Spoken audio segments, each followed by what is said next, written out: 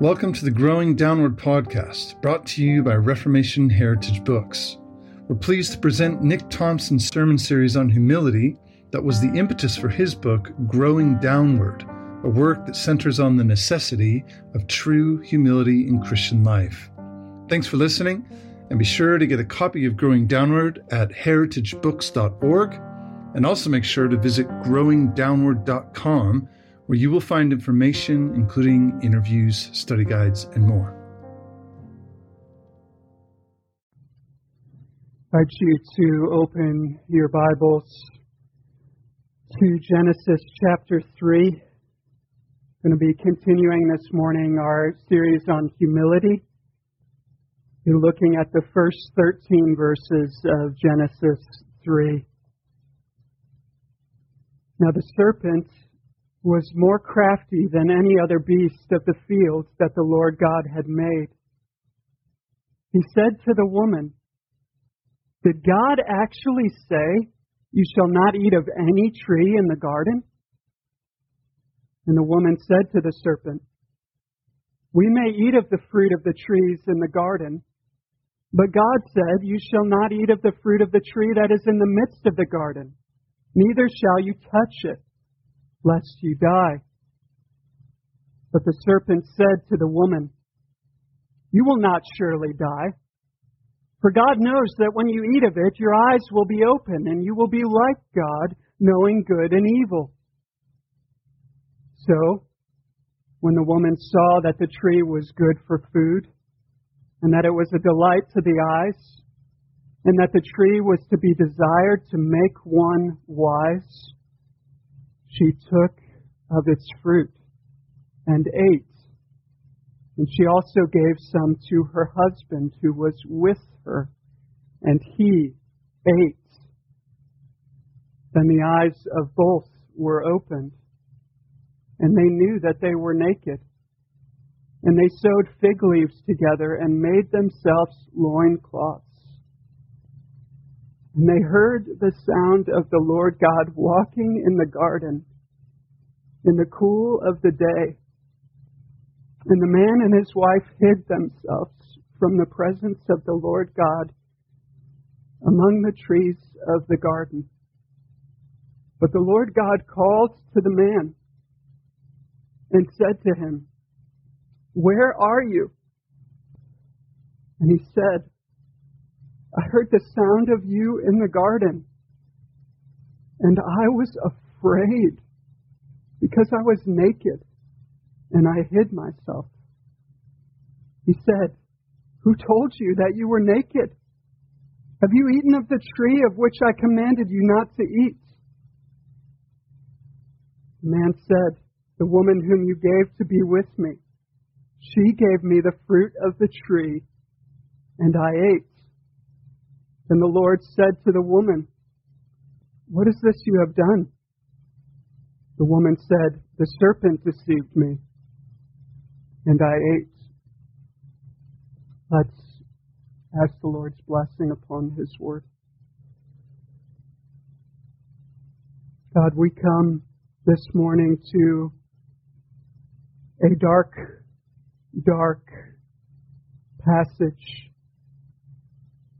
a dark event. God, we are so familiar with this story that it doesn't even affect us.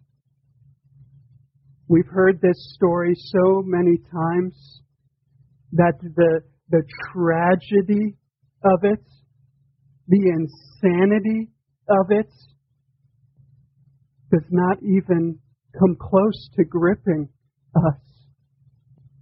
But we pray, God, that in these moments, you would grip us. Lord, this is your word. Word that is sharper than any double-edged sword. We pray that you would pierce us this morning, that you would cut us deep this morning by your word, that you would expose us, that you would lay us bare, that you would break us, because, Lord, what is happening here isn't just Adam's sin. It's not just Eve's sin. This is our sin. We've done this. We have committed treason against our Creator.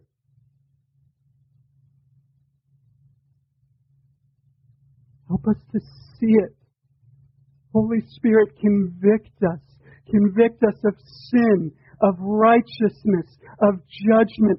Come and do this work. We pray in Jesus' name and for His sake. Amen. Last year, a film was released called A Hidden Life. Possibly the most moving film that I've ever seen in my life. It's based on a true story of an Austrian farmer named Franz Jagerstatter. And to describe Franz's marriage and family life as beautiful would be a complete understatement. His relationship with his wife and girls in the serene Austrian countryside was one of love, was one of peace, was one of bliss. But that bliss came quickly to an end. You see, Franz lived in the days of World War II. And when Franz received a letter calling him to serve for Hitler's regime, to serve Nazi Germany, he refused. And he refused out of religious conviction. This led to his imprisonment, and eventually it led to his execution. He was beheaded. I've never watched a film that began with such happy joy, only to end with such devastating, hopeless despair. And that's but a glimpse of what's happening here in our text this morning. Here we find the brightest bliss imaginable turned to the bleakest and most hopeless misery. It's important for us to remember as we come to Genesis 3 where we are. Where are we? God has just created the world in the space of 6 days. And everything God has made, God has said, was very good. Now, out of everything that God had made, nothing was so noble, so exalted, so special as man. Man was created in God's image, and as God's image, he was to reflect God in knowledge and righteousness and holiness. God took man and He placed man in a garden. We saw that this garden was a temple. It was a temple in which man was to function as a priest and in which man was to have perfect communion and fellowship with his God. And God entered into a special relationship with man. The Bible calls this a covenant, and this binding relationship placed certain obligations upon man. And through this relationship, God promised man eschatological life upon the condition of perfect and personal obedience. What was the obligation that was placed upon man in this covenant? Just one simple thing, one simple prohibition. You can eat of all the trees, Adam, except for this one, the tree of the knowledge of good and evil. The day that you eat of that, you will surely die. And though God was not required to give man anything in response for his obedience, God set forth before man life. The promise of life signified in the tree of life if he would obey. And so this is where we are. This is where we find ourselves as we come to Genesis 3.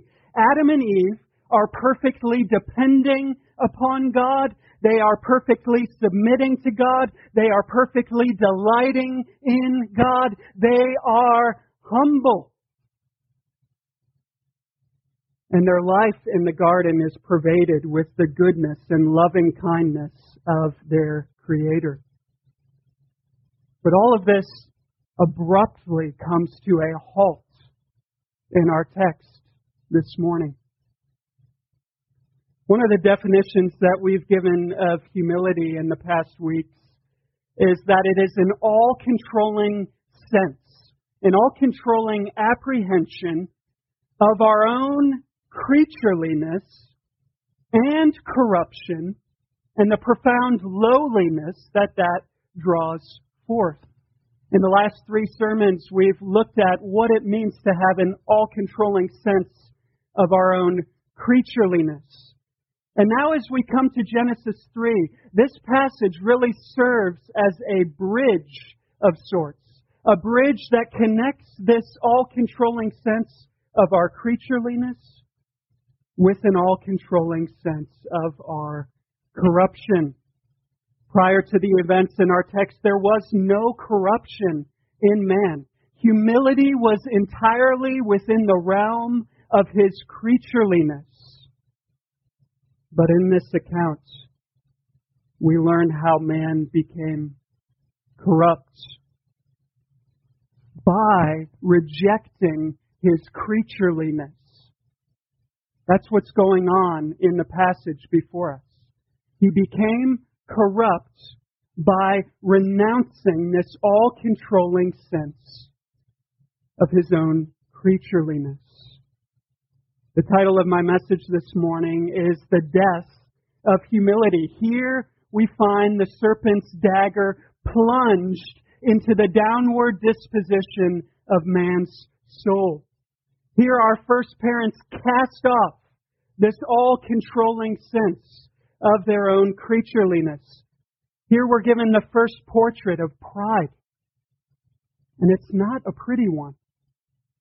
But it's one that we must look at and look at carefully. Because to remain ignorant of pride is to remain in bondage to it. We must stare our pride in the face through the mirror of God's Word. And when we do, there are a number of realities that confront us, specifically in this text. The first is this, that our pride distorts God's revelation. Distorts God's revelation. We're not told how much time here has passed since man's creation, but the text seems to indicate that not much time has passed at all. In fact, there are many who would argue that this account here happened on the 7th day of creation, the 7th day of the first week of history, the Sabbath day. Regardless, we are introduced to a crafty serpent lurking in the garden. This is no ordinary serpent. We're told in Revelation 12, verse 9, that this ancient serpent is Satan, or the devil. And God tells us in Ezekiel 28 more about Satan. He tells us that Satan was a guardian angel who was created perfect. He was created upright in Eden. But he fell. And how did he fall? He fell through pride. Ezekiel 28, verse 17, the Lord speaking to Satan. Your heart was proud because of your beauty. You corrupted your wisdom for the sake of your splendor. Now this prideful, fallen angel approaches our first parents in the form of a serpent. And he comes to them with a question. The first question in all of history. This is it, right here. Verse 1. Did God actually say? Did God actually say, you shall not eat of any tree in the garden. This might give the appearance of honest inquiry, that Satan's just curious, just wanting to know what it was exactly that God had said. But this is no honest inquiry. Satan, in his pride, is seeking to deceive Adam and Eve. In his pride, he is aiming to plant seeds of doubt into the minds and hearts of our first parents.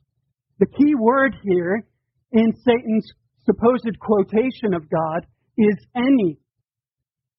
Did God actually say, "You shall not eat of any tree in the garden"? According to the serpent, God's prohibition is all-encompassing, and His provision is non-existent. Any and all of the trees are off limits. He wants to make God appear overly restrictive.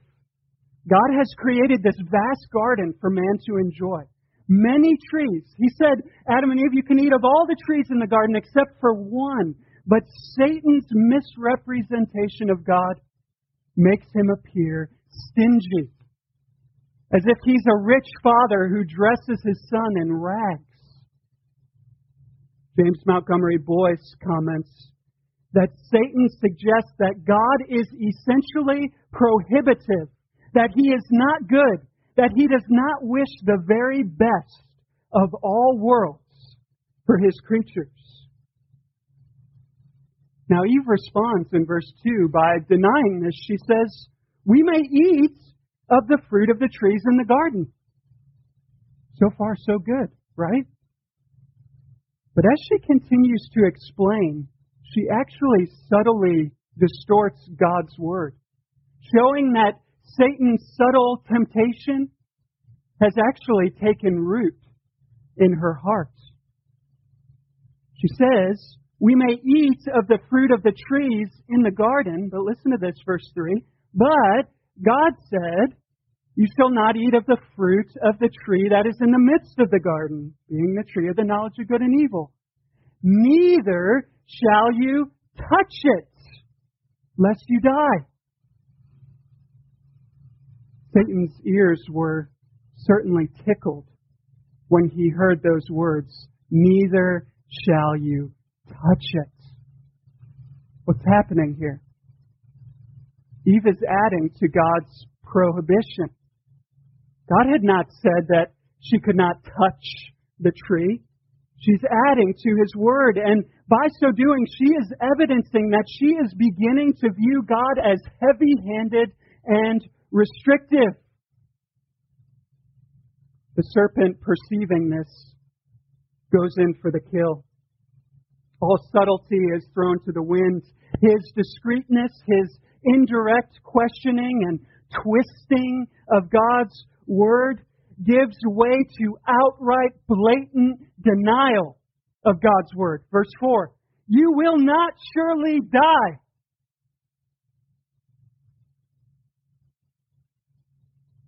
In other words, God is a liar.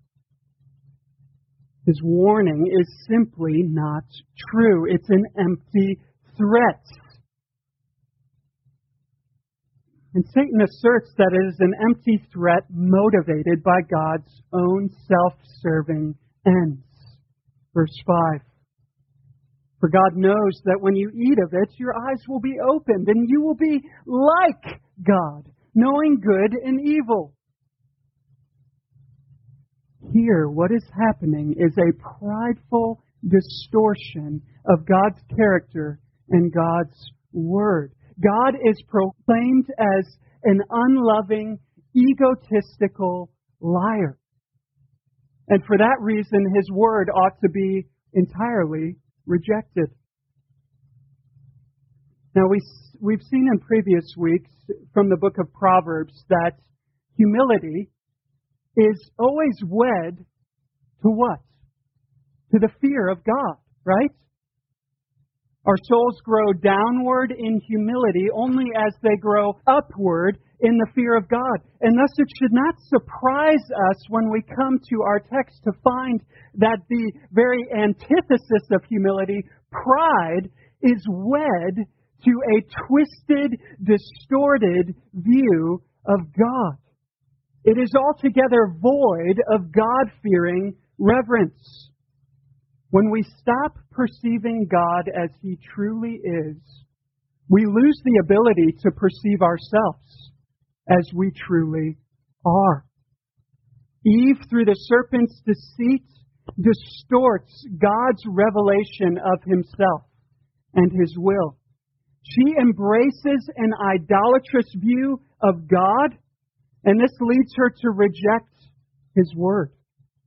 Which brings us to our second point, and that is that our pride dismisses God's authority. Kids, what should Adam and Eve have done when Satan came with his lies? How should they have responded to this temptation?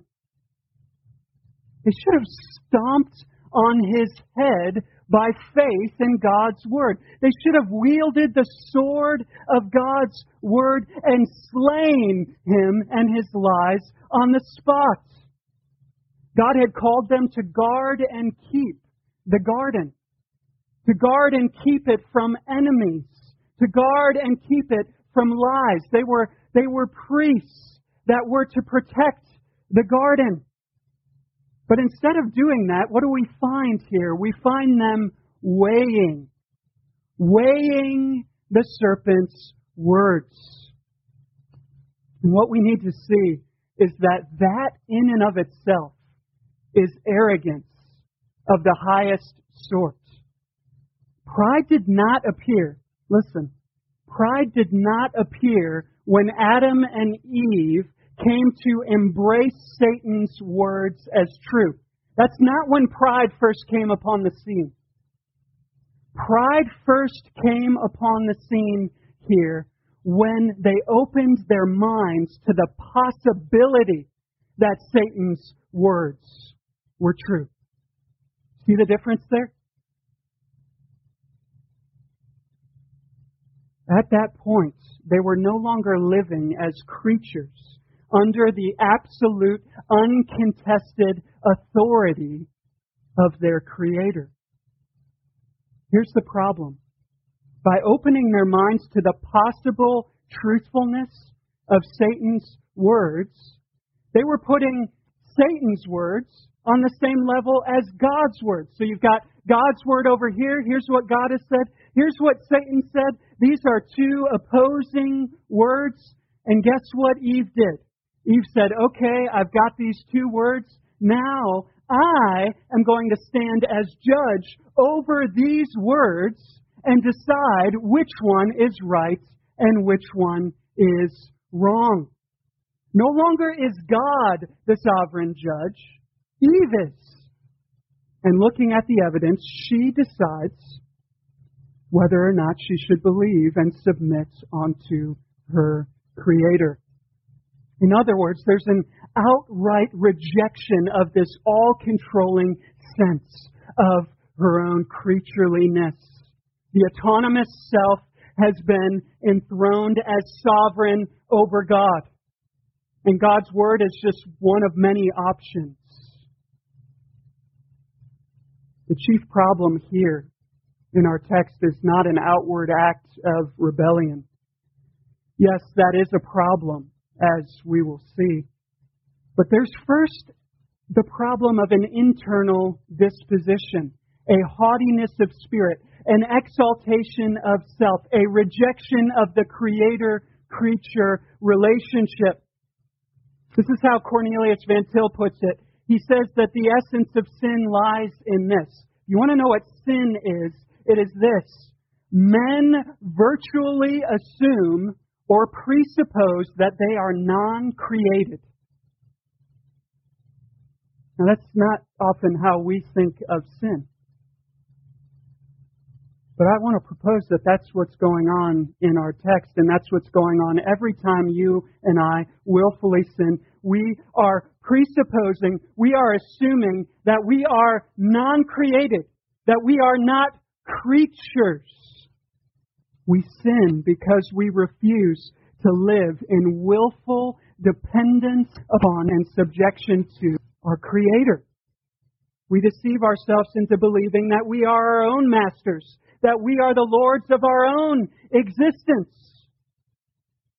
Let me give you a couple of examples of this. The first from the culture. We live in a nation that has looked approvingly upon the slaughter of millions upon millions of unborn babies. And our nation has looked approvingly upon this because, we are told, a woman has a right to choose. She can do with her body as she pleases. It's her body. She's sovereign. That's what we're told. She's not accountable to an absolutely authoritative Creator. The sixth commandment may come into consideration at some point, but at the end of the day, the woman is Lord. And God's law is deemed by the sovereign self to be overly restrictive. Who's God to limit my right to absolute, unqualified freedom? No way! I'll do with my body as I please. A second example from the church. Pornography is a massive issue among professing Christians, even leaders in the church. Now, how does a Christian get to the point of clicking on a website that he knows he ought not to go to and viewing images that he knows will defile and destroy him? How does he get to that point? He knows the seventh commandment. He knows God's warning in Proverbs 6 that a man cannot hold a fire to his chest without being burned. He knows these things. But in the moment of temptation, here's what's going on. He is exalting himself over God and God's Word. This is what's happening inside. Yes, I know that God has said that the way of the adulterous woman leads to death. But I actually think that there's life to be found here.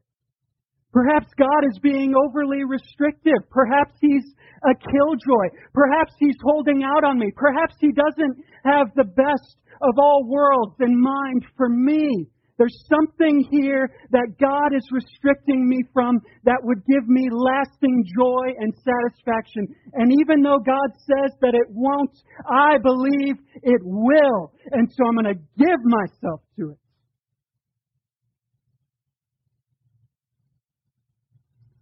Now, of course, in the moment, the Christian is not explicitly saying those things or even thinking those things. But I want to propose to you this morning that that is what is going on within. That is what the temptation is at its root. Will we submit to God and believe God, or will we exalt the self as sovereign? Who's going to be king? Who's going to be supreme?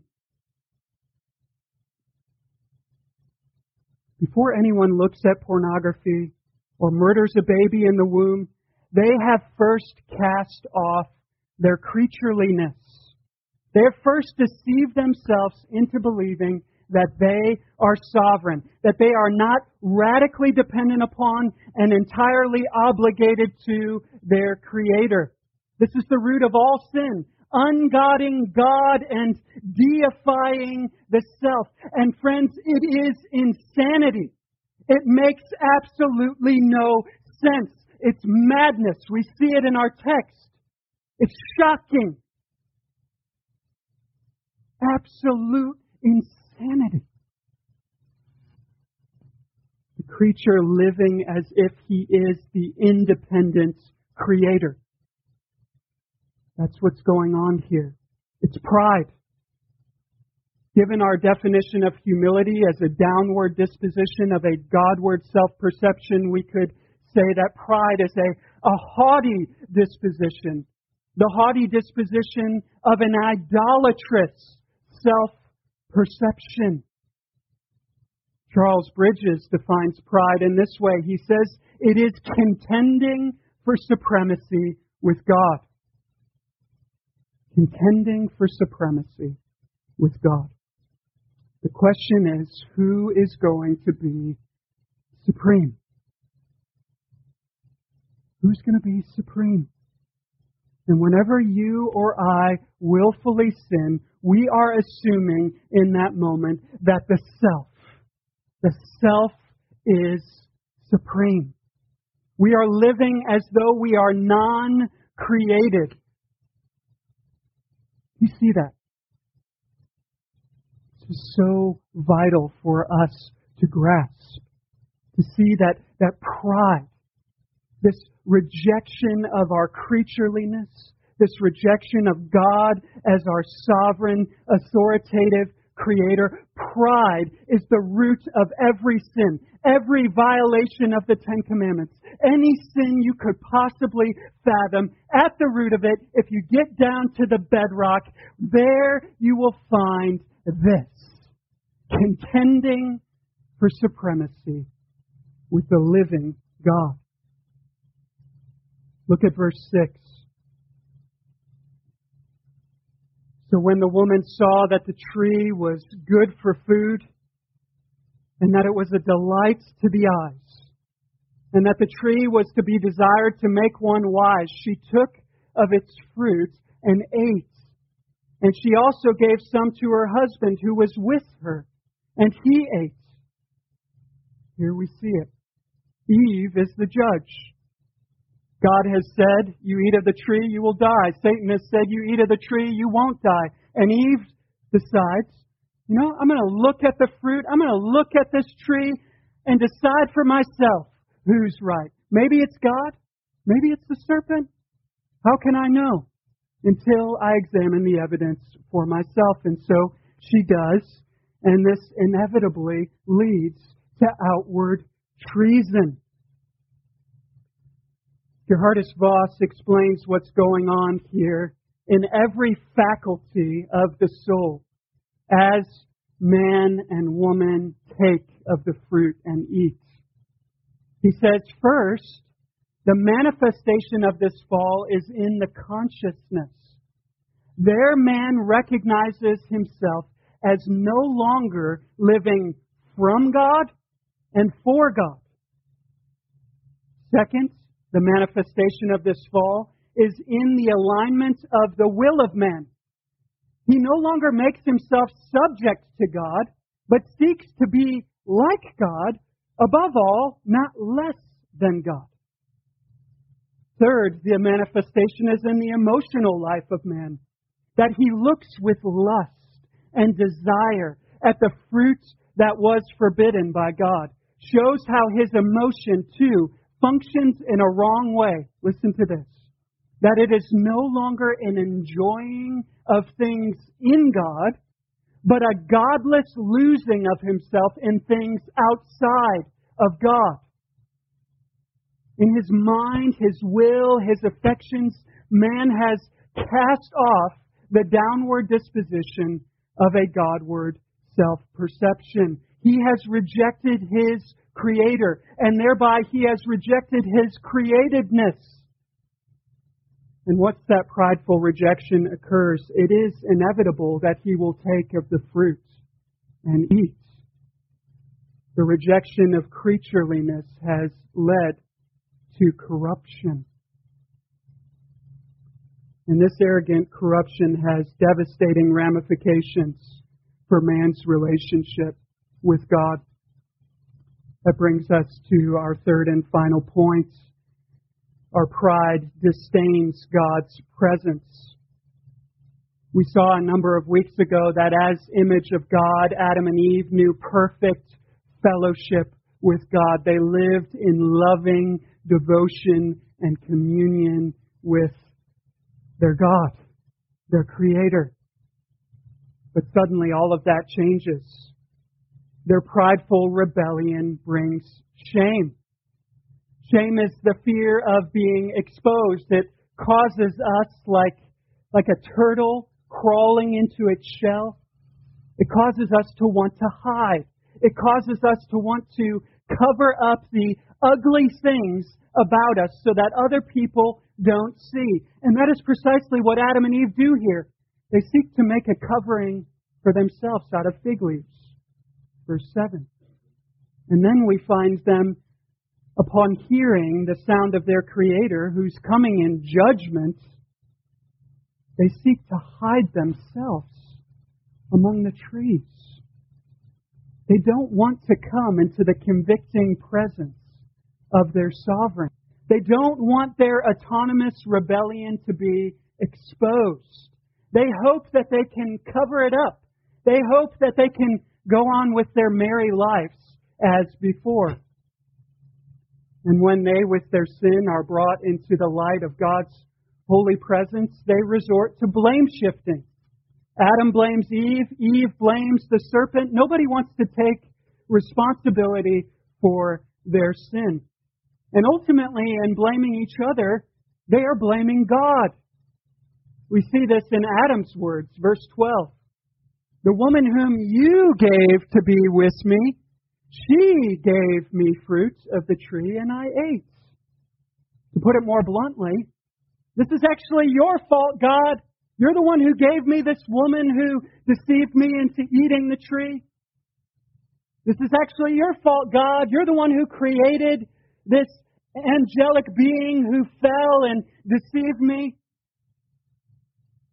It's not my fault. I'm not responsible for this. The arrogance is astounding. And yet it's woefully familiar. It's woefully familiar. We do this all the time. If only I was married. If only I didn't live in the internet age. If only our culture wasn't constantly bombarding me with sexually explicit material. If only my wife was more interested in sexual intimacy. If only I wasn't under so much stress from work. If only I didn't have such a bad childhood. Then I wouldn't be addicted to pornography. If only, if only, if only. And what's happening there is we're saying, look, the problem isn't really me. The problem is my circumstances and my relationships. And therefore, ultimately, the problem is God. Because God is the one who's providentially ordered all of this. The woman whom you gave me. That's the problem. No, it's not. Friend, wake up to reality. Turn from your arrogant blame shifting. Turn from your arrogant attempts to cover up your sin. You cannot do it. Your Creator knows all. He sees all. There is no hiding from Him. Come out from behind the fig leaves. Come out from behind the trees. Come out from behind your blame shifting and self-justifications. Meet your Maker and own your arrogance. Own it for what it is. You have contended for supremacy with your sovereign. As a creature, humble yourself before God this morning.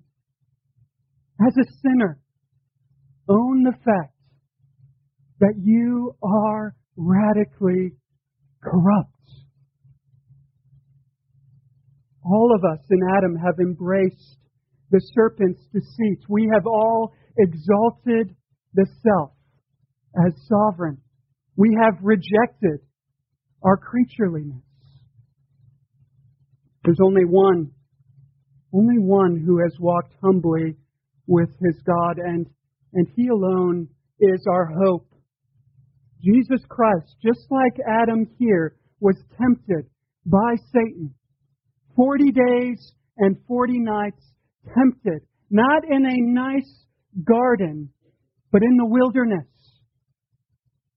He was tempted by the devil.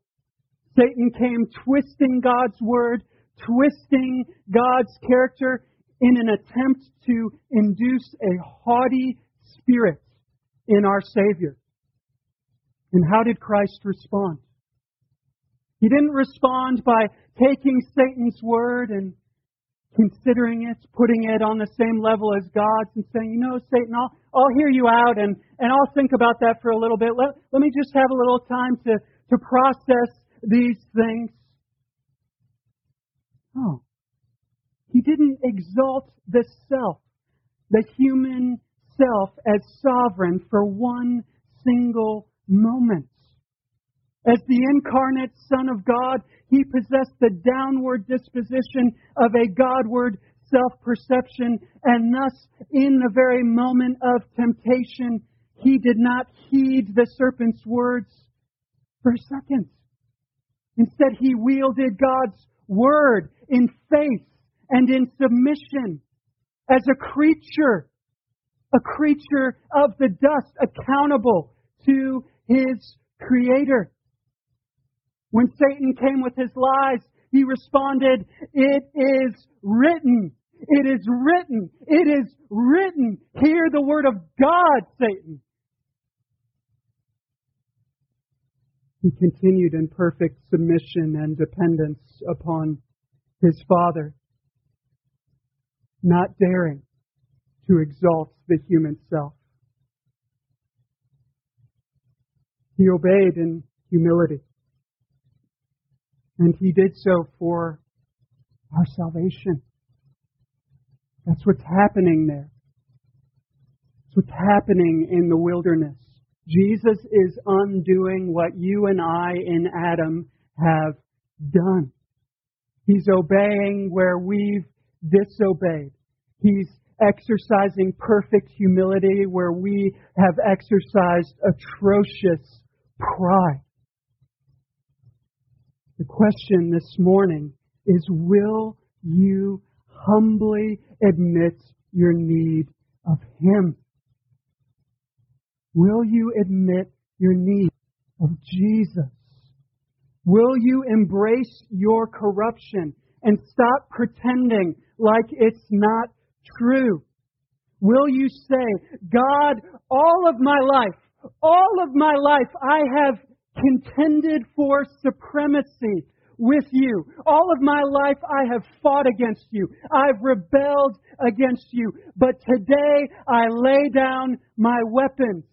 Today I renounce this wicked, haughty spirit and I humble myself before you. I cast myself upon Jesus.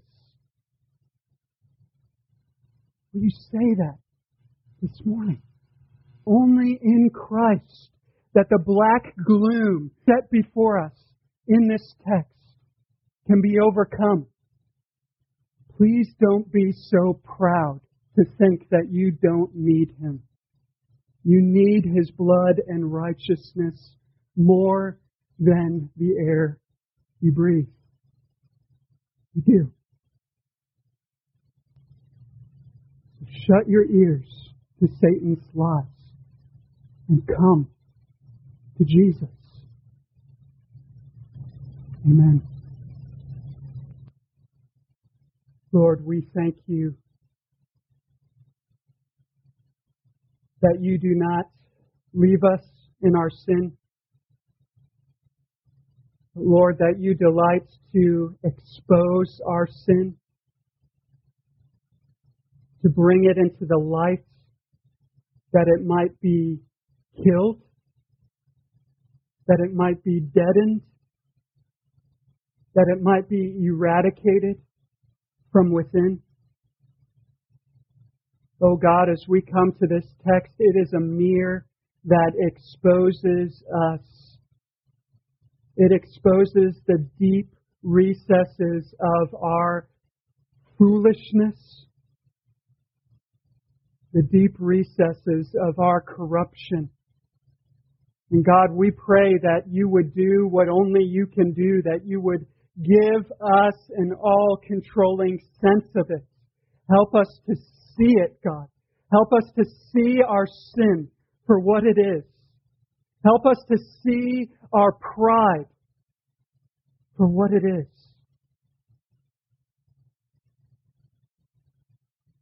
God, peel back the layers of our hearts and cause us today, cause us right now to see it, cause us to mourn over it, work within us a godly sorrow, a true repentance that is not repented of,